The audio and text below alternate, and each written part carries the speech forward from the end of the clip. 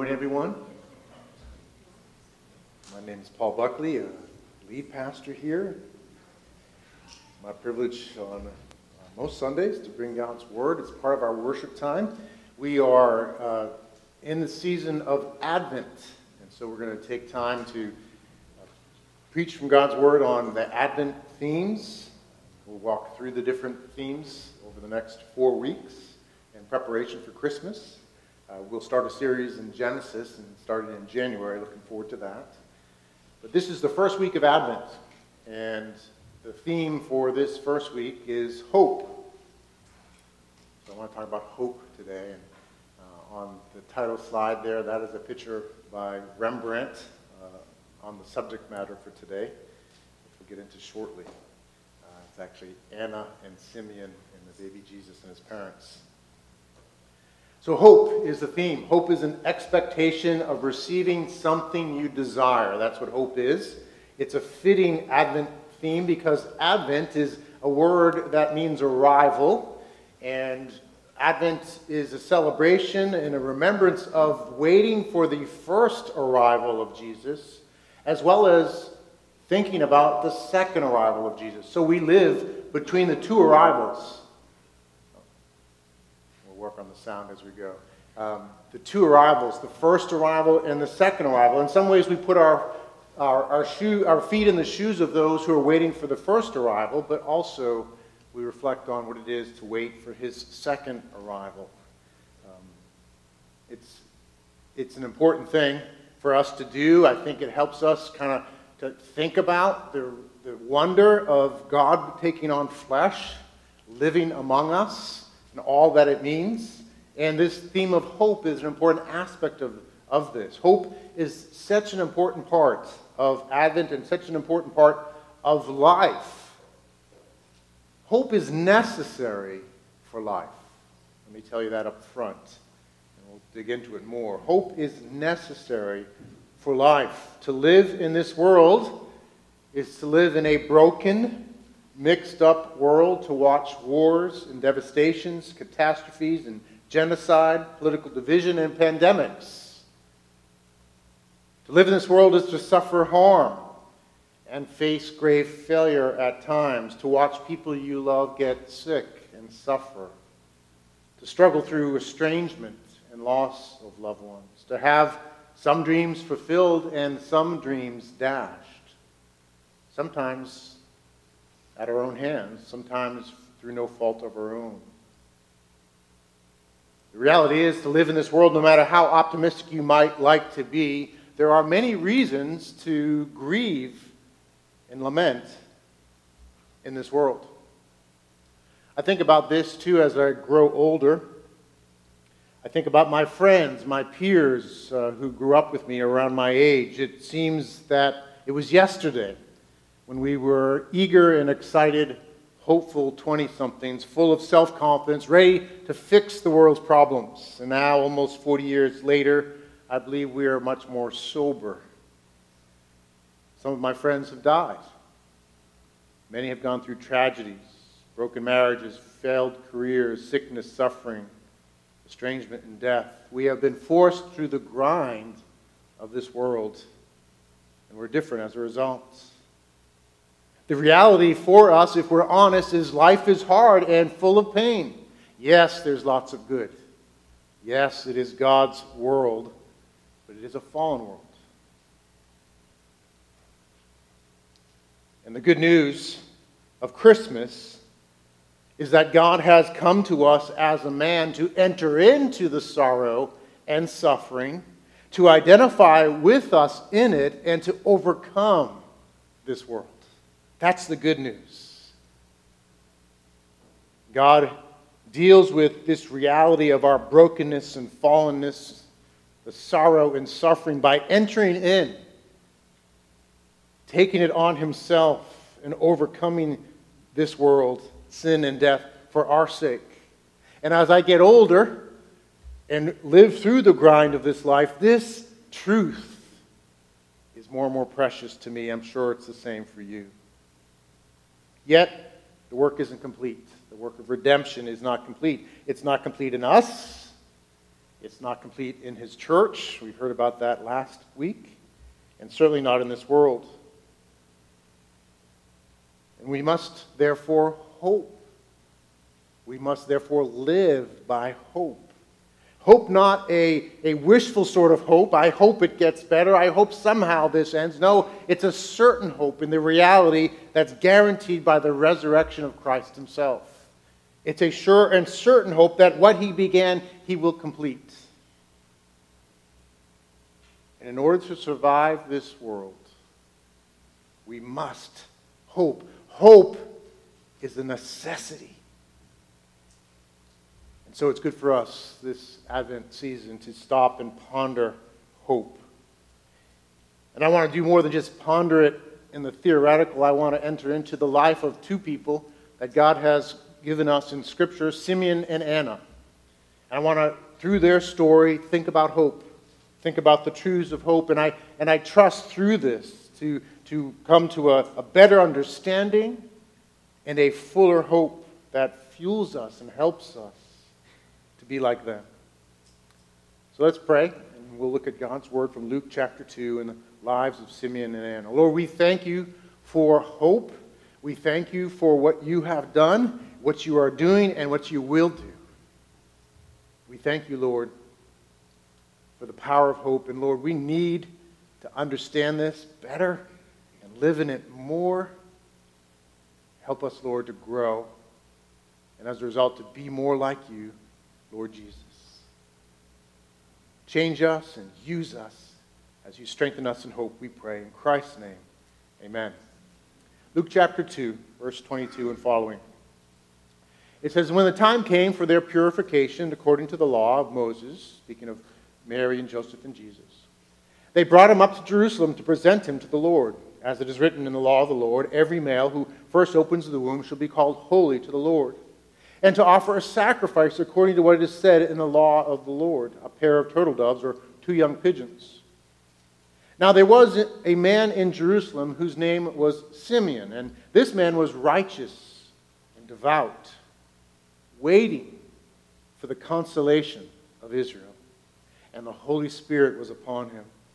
And it had been revealed to him by the Holy Spirit that he would not see death before he had seen the Lord's Christ. And he came in the Spirit into the temple. And when the parents brought in the child Jesus to do for him according to the custom of the law, he took him up in his arms and blessed God and said, Lord, now you are letting your servant depart in peace according to your word. For my eyes have seen your salvation, that you have prepared in the presence of all peoples, a light for revelation to the Gentiles and for glory to your people Israel. And his father and his mother marveled at what was said about him. And Simeon blessed them and said to Mary his mother, behold, this child is appointed for the fall and rising of many in Israel, and for a sign that is opposed, and a sword will pierce through your own soul also, so that the thoughts from many hearts may be revealed. And there was a prophetess, Anna, the daughter of Phanuel of the tribe of Asher. She was advanced in years, having lived with her husband 7 years from when she was a virgin, and then as a widow until she was 84. She did not depart from the temple, worshiping with fasting and prayer night and day, and coming up at that very hour, she began to give thanks to God and to speak of him to all who were waiting for the redemption of Israel, of Jerusalem. God's word from Luke chapter 2. I want to walk through this story and learn about hope. This story is a wonderful story. The main point, just so you know, up front of this story is not so much to highlight hope. The main point of this story is to see that Jesus is the fulfillment of all God's promises. And to put our hope in Jesus like Simeon and Anna. That's the main point here. But there's a side point that's important. It's an illustration of hope in the lives of Simeon and Anna. And that's what I want to focus on today, looking at their lives and learning about hope. So just to review the story, they're bringing Jesus to the temple after his birth. It was customary for the firstborn to offer a sacrifice. And so they come to offer a sacrifice of purification. and offer Jesus to the Lord as the firstborn. They come into the temple compound, fairly large compound. They encounter this man named Simeon who's there.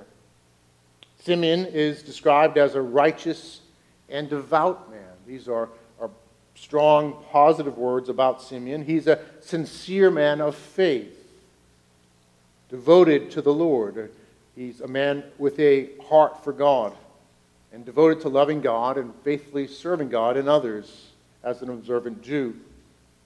He's also waiting for the consolation of Israel. That's an important statement. We'll talk about that some more shortly. Waiting for the consolation of Israel. The ultimate consolation of Israel is the promise of God to come and to right all wrongs, to rescue his people and set up an everlasting kingdom under his king, the Anointed One, the Messiah. And so he's anticipating this consolation and the fulfillment of this. He's waiting. He's hoping in it. And it says that the Holy Spirit was upon Simeon. It had been revealed to him, he was a prophet, an Old Testament prophet really, that he would get to see the Lord's Christ before he dies. And he comes into the temple. He's actually moved by the Holy Spirit, actually, to come into the temple at that time. The Spirit of God had spoken to him, and it seems told him that you're going to see him today. He's going to be coming today. And so he's moved. He encounters Mary and Joseph, and he takes the infant boy in his arms and prophesies. The parents marvel. They receive some personal instruction from Simeon. And then they encounter another prophet, a prophetess, Anna, who similarly had lived hoping and waiting for the redemption of Jerusalem. This is the story, this is the background, but through their lives, I think we see a powerful illustration of hope. And so I want to take time just to talk about these aspects of hope. I have a number of points. They'll be up on the screen. Don't feel like you need to write all these down. Sit and listen, perhaps, and contemplate hope. First point is that biblical hope is based on the promises of God. It thrives on the promises of God. Simeon was waiting for the consolation of Israel. This is a specific word, actually, that is used in the Old Testament with different promises. It occurs a number of times in the Old Testament. You'll find it in places like Isaiah 40, 1-2. Isaiah is prophesying to Israel. As Israel is in rebellion and going to be exiled, he's prophesying to them that there's something coming after this, that the God of hope has something in store for them. And so Isaiah says, comfort my people, says your God. That is the same word as consolation. Consolation, my people, says your God. Speak tenderly to Jerusalem and cry to her that her warfare is ended and that her iniquity is pardoned, that she has received from the Lord's hand double for all her sins with his discipline on them in their rebellion. He speaks comfort. Isaiah 61. Jesus quotes from this verse and says, the Spirit of the Lord is upon me because the Lord has anointed me to bring the good news to the poor. He has sent me to bind up the brokenhearted, to proclaim liberty to the captives and the opening of the prison to those who are bound, to proclaim the year of the Lord's favor and the day of vengeance of our God, to comfort all who mourn. These promises are throughout the Old Testament. Simeon is waiting for the consolation of Israel, for this comfort that was promised, for God to make due on his promise, to bring it about, to bring true comfort. Their life expectations were shaped by these promises. As good Jews, they would have saturated themselves. They probably would have memorized these promises. They lived their lives with the promises of God filling their minds and animating what they did and how they thought about things. The Bible is full of promises from God, and all the promises ultimately are yes and amen in Jesus. They're ultimately about Jesus. Jesus comes to fulfill all the promises. And there's lots of promises in Scripture. And our hope thrives on these promises. You can spend a lifetime digging in to the promises of God that are there, and I would submit to you they all have to do with Jesus. And they're captured really by the very names of Jesus in Scripture. So let me run through just quickly some of these names of Jesus that all point to a promise of Jesus. Again, don't try to write this all down. He is the second Adam. He is our advocate. He is the Almighty. He is the Alpha and Omega. He is the Amen. He is our atoning sacrifice. He is the author and finisher of our faith. He is the author of eternal salvation. He is the beloved Son. He is the blessed and only ruler. He is the bread of life. He is the captain of salvation. He is the chief shepherd, the Christ of God, the consolation of Israel, the cornerstone, the counselor, the creator, dayspring, deliverer, desire of the nations, the door for the sheep. He is everlasting Father, faithful witness, first and last, first begotten, glory of the Lord, God himself, the good shepherd, the great high priest. He is head of the church, the heir of all things. He is the holy child. He is the Holy One of God, the Holy One of Israel. He is the horn of salvation. He is the I am. He is the image of God. He is Emmanuel, the true Israel, the just one, the King of kings, the King of saints, the lawgiver, the Lamb of God, the life, the light of the world, the Lion of the tribe of Judah, the Lord of all, the Lord of glory, the Lord of lords, Lord our righteousness, the man of sorrows, the mediator, the Messiah, the mighty God, the mighty one, the morning star, the second Moses, the only begotten Son, our Passover, the Prince of life, the Prince of peace, the prophet, the Redeemer, resurrection and life, the rock, the root of David, the rose of Sharon, our Savior, the seed of woman, the shepherd and overseer of our souls, the Son of David, the Son of God, the Son of righteousness, true light, true vine, truth, word, the word of God. His name is Jesus, and that's only a partial list. That points to all the promises of God. Yes and amen in Jesus. The point in Simeon and Anna's life is they saturated themselves with these promises. Their example calls us to do the same. Brothers and sisters, hope is necessary for you and for life. And hope thrives on the promises of God. You want your hope to be strengthened, then saturate yourself with these promises, these truths about Jesus. Read every good book you can about who Jesus is, what he has done, and what he will do. Read your Bible first and foremost, but good books that point and help you understand the Scriptures. There are so many. There are so many good ones. We'll never stop learning, and I just encourage you to be a reader and saturate yourself with these promises. Let them create hope in your life. Let these promises fuel your hope. Simeon and Anna are also fueled by the power of the Holy Spirit. Certainly it is important for us to saturate ourselves with the promises, with the Word of God, the truths about Christ, what he's done, who he is, what he will do. But we need power from the Spirit of God. And so in the story we see that, don't we? Their lives are fueled by the ministry of the Holy Spirit. Simeon, two places it says the Holy Spirit had told him, had spoken to him. Now he's a prophet, he's an Old Testament prophet. He experiences an unusual aspect of the Spirit's ministry. The Spirit of God is speaking to him in an authoritative, clear way. He's saying that you will not die before you see the Lord's Christ. And then he's spoken to again by the Spirit, saying, today is the day you're going to encounter Jesus. So he was led into the temple. Anna, we don't see explicit mention of this, but she is a prophetess. She's there. She's fasting and praying and serving the Lord. She is hearing God. She's a prophetess. She's experiencing the ministry of the Holy Spirit. They are experiencing it in unique ways. They are Old Testament prophets.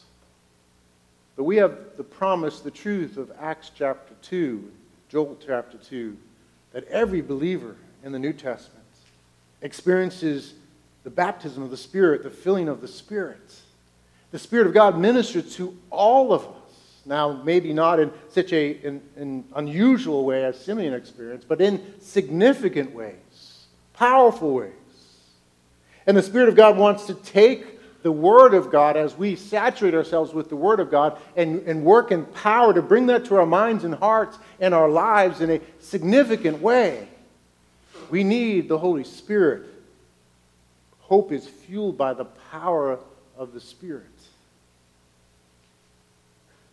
Paul says at the end of Romans 15:13, exactly what I'm saying here. He says, may the God of hope fill you with all joy and peace in believing, so that by the power of the Holy Spirit you may abound in hope.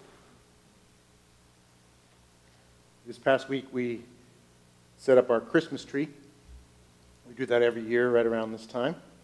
And it's always lots of fun to do that as a family. And now with grandkids, part of that, it's especially exciting. I enjoy watching the young ones set the tree up and put the decorations on more than anything. And when you're done, it's very pretty. There's all these ornaments on it. But it's really when the lights come on that the tree comes alive. You can have all the decorations, you can have a beautiful tree, but it's when the lights come on and light up that tree that it is a thing to enjoy and wonder at. And that's a picture of the ministry of the Holy Spirit. He wants to come and light us up with His presence and power.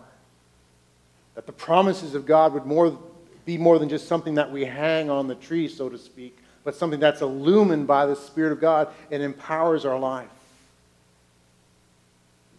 So this Christmas, let us ask the Holy Spirit, God, the Spirit, to grant us power to abound in hope. Now, the next point I want to emphasize is that hope, this hope, gives strength for life. This hope gives strength for life. We know that they had strength, Simeon and Anna had strength for life because they were old and yet were faithful. That is quite an accomplishment, by the way. And the older I get, the more respect I have for old people who are faithful. It's easy to be excited about your faith and optimistic about the future when you're young and you're, with all due respect, naive. Some of you might, and some of you are actually way wiser than I was at your age. But I know how naive I was. And it was easy to be optimistic, and it was easy to be excited about Jesus when I was young. But to remain hopeful and encouraging and sweet and kind and patient and joyful after a long life is quite an accomplishment. It's no wonder we have words like old fogey and curmudgeon. These are words for old people that get cranky and grumpy.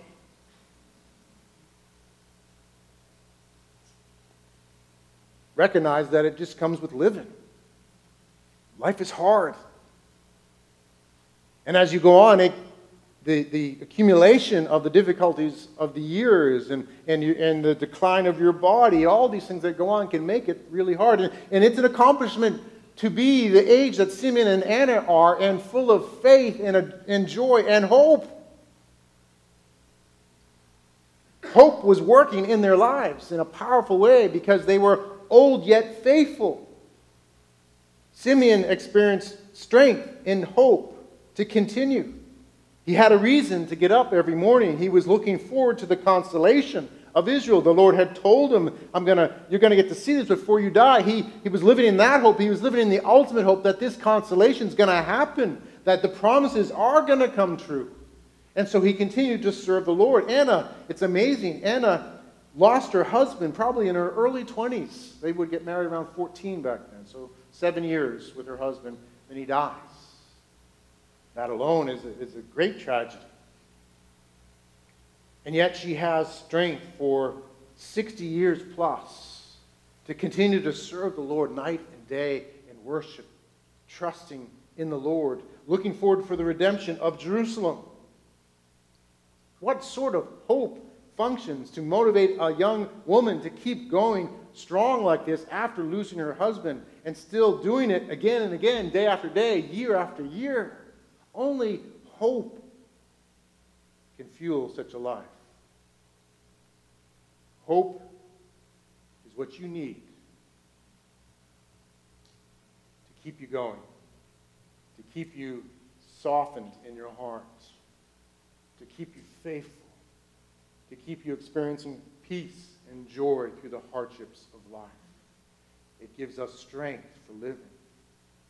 Now, related to this,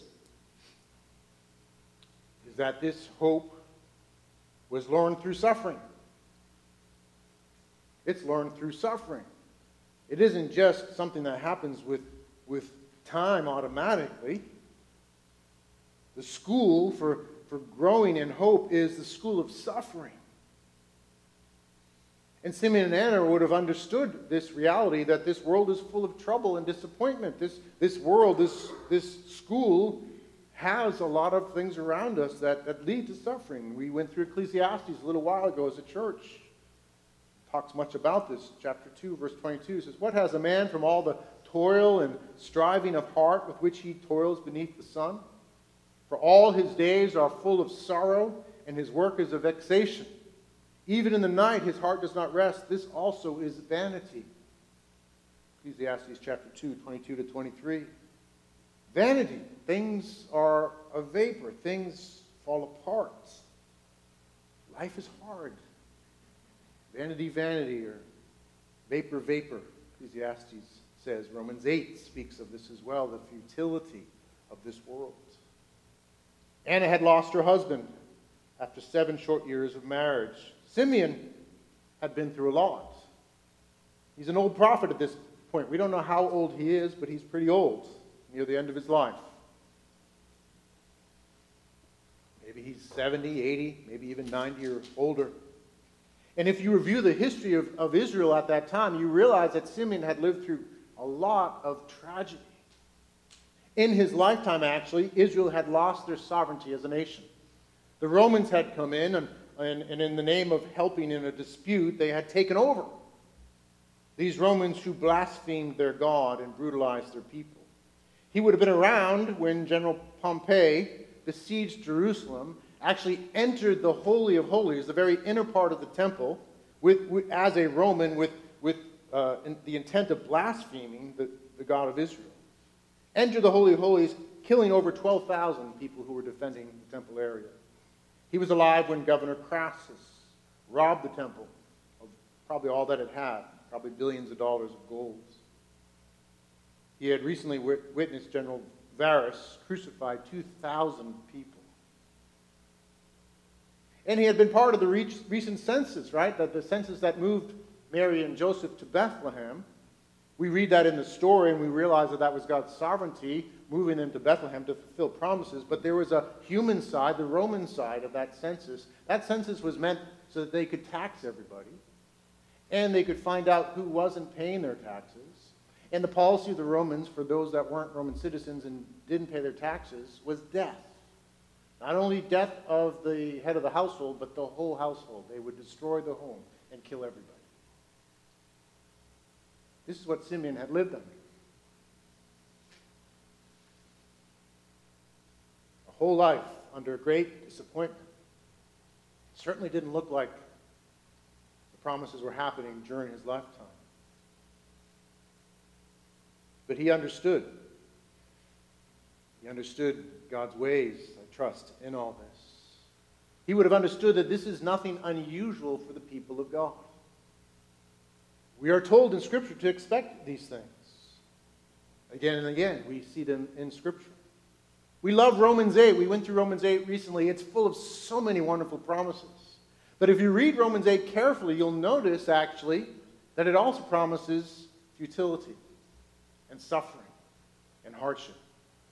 And those promises, the wonderful promises of the love of God using all things for our good, of God never letting go of us, are all given in the midst of suffering. Just a sampling, Romans 8:35 and following. Who shall separate us from the love of Christ? Shall tribulation or distress or persecution or famine, or nakedness, or danger, or sword, as it is written, for your sake we are being killed all the day long. We are regarded as sheep to be slaughtered. Knowing all these things, we are more than conquerors through him who loved us. Paul clarifies this connection, this reality of suffering, but the connection to how it increases our hope in 2 Corinthians, one of my favorite sections of Scripture. 2 Corinthians chapter 1, 8 through 10. He says, "For we do not want you to be unaware, brothers, of the affliction we experienced in Asia For we were so utterly burdened beyond our strength that we despaired of life itself. Indeed, we felt that we had received the sentence of death. But that was to make us rely not on ourselves, but on God who raises the dead. He delivered us from such a deadly peril, and he will deliver us. On him we have set our hope, that he will deliver us again. God's design in suffering for the believer is to serve as a powerful antidote for finding our refuge and our life in this broken world. This world is full of good. God is at work, but it's also full of evil and it's broken. And we need to be rescued from seeking in the creation itself to find what can only be found ultimately in the Creator. And this world, at best, is merely a foreshadowing of the real world that awaits us. You cannot have heaven here. You will not have heaven here. As good as it gets at times, you will never have heaven here. Heaven is only in the future. The new creation is only in the future. And suffering in this world cures us of this notion and brings clarity to the power and the necessity of hope. It forces us to set our sights on what God has for us, the sure and certain hope guaranteed by the resurrection of Jesus. He is reigning, and he will return, and he will finish, and he will usher in the new age and the new creation. And that's what we are to live for. And the best that we have here is only, as I said, a foreshadowing of what awaits us. You will always be disappointed here. And suffering helps us remember that. C.S. Lewis aptly said, if I find in myself desires which nothing in this world can satisfy, the only logical explanation is that I was made for another world.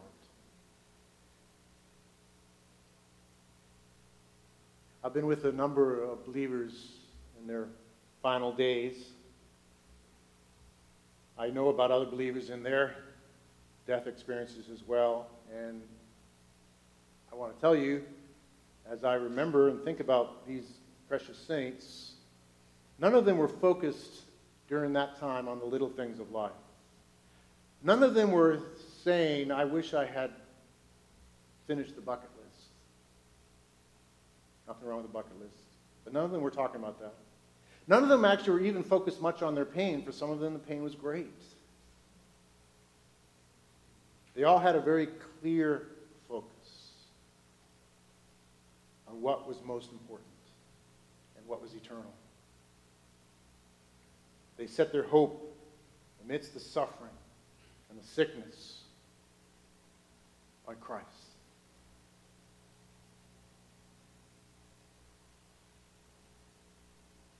And it's an honor to be with saints at those moments. And I would submit they probably had the strongest sense of hope in the eternal at those moments than they had ever had in their lives, because suffering has that clarifying ability to bring things into focus, to remind us of what matters most. Hope is learned through suffering. Don't despise suffering. Know that God has in it good. He wants to strengthen you in hope. He wants to give you something that overcomes this world. He wants to build hope in you and give you the ability in that to find your life and to endure. That's what Anna and Simeon had through their suffering. When the time comes, hope gives us peace in death. Simeon held the object of his hope in his arms. He was only a baby, though, a little baby. There was a lot more that had to happen. Jesus had to grow up. He had to resist Satan. He had to believe and obey his heavenly Father. He had to teach and do miracles and live a perfect life. He had to go to the cross, bear our sins, die in our place. He had to rise again on the third day. He had to ascend to the heavens. He had to rule from the right hand of God in the heavens over the millennia as he accomplished the promises, fulfilled the Great Commission. He's still doing that. He had to return and judge the living and the dead and set up his eternal kingdom. He had lots to do. All Simeon had in his hands was a baby.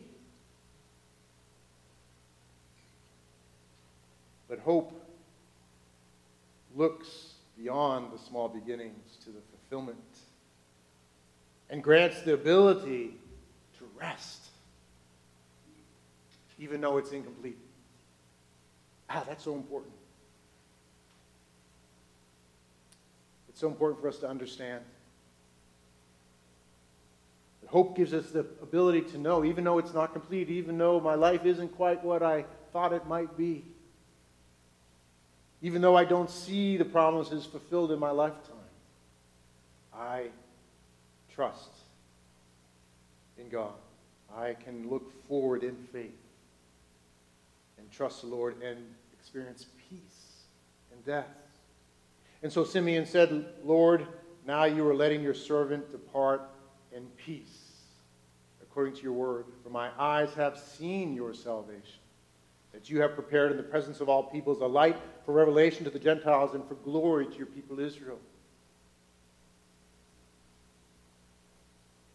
He could face death with peace. I know of a family member whose dying words were, "Thank you, Jesus. Thank you, Jesus." He went into God's presence with joy and peace and gratitude. Contrast that with the words of those without hope.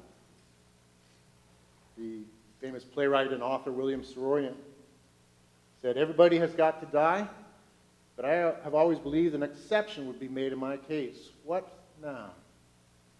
Stephen Hawking, "I regard the brain as a computer which will stop working when its components fail. There is no heaven or afterlife for broken down computers. That is a fairy story for people afraid of the dark."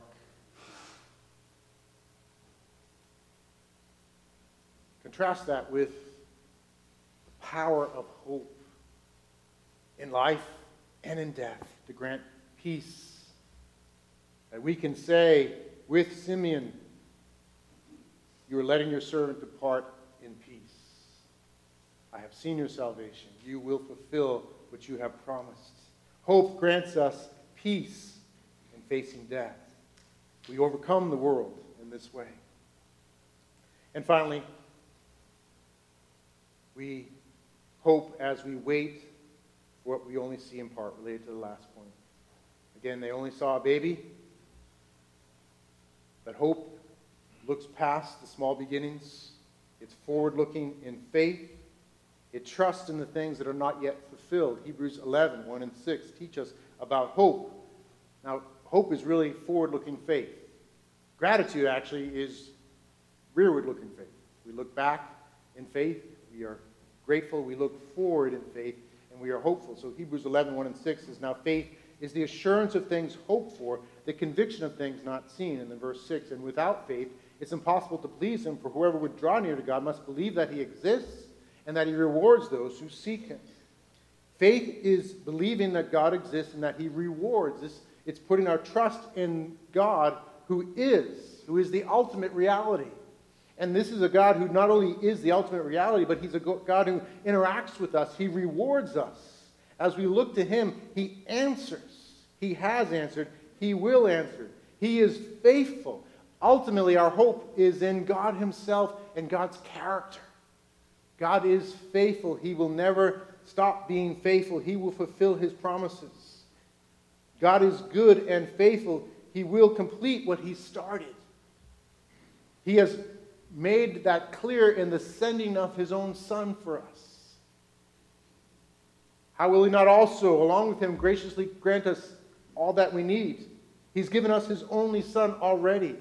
Christ has come. Christ has died in our place on the cross for our sins, that we might be forgiven for our sins against God and one another. Christ has risen from the dead.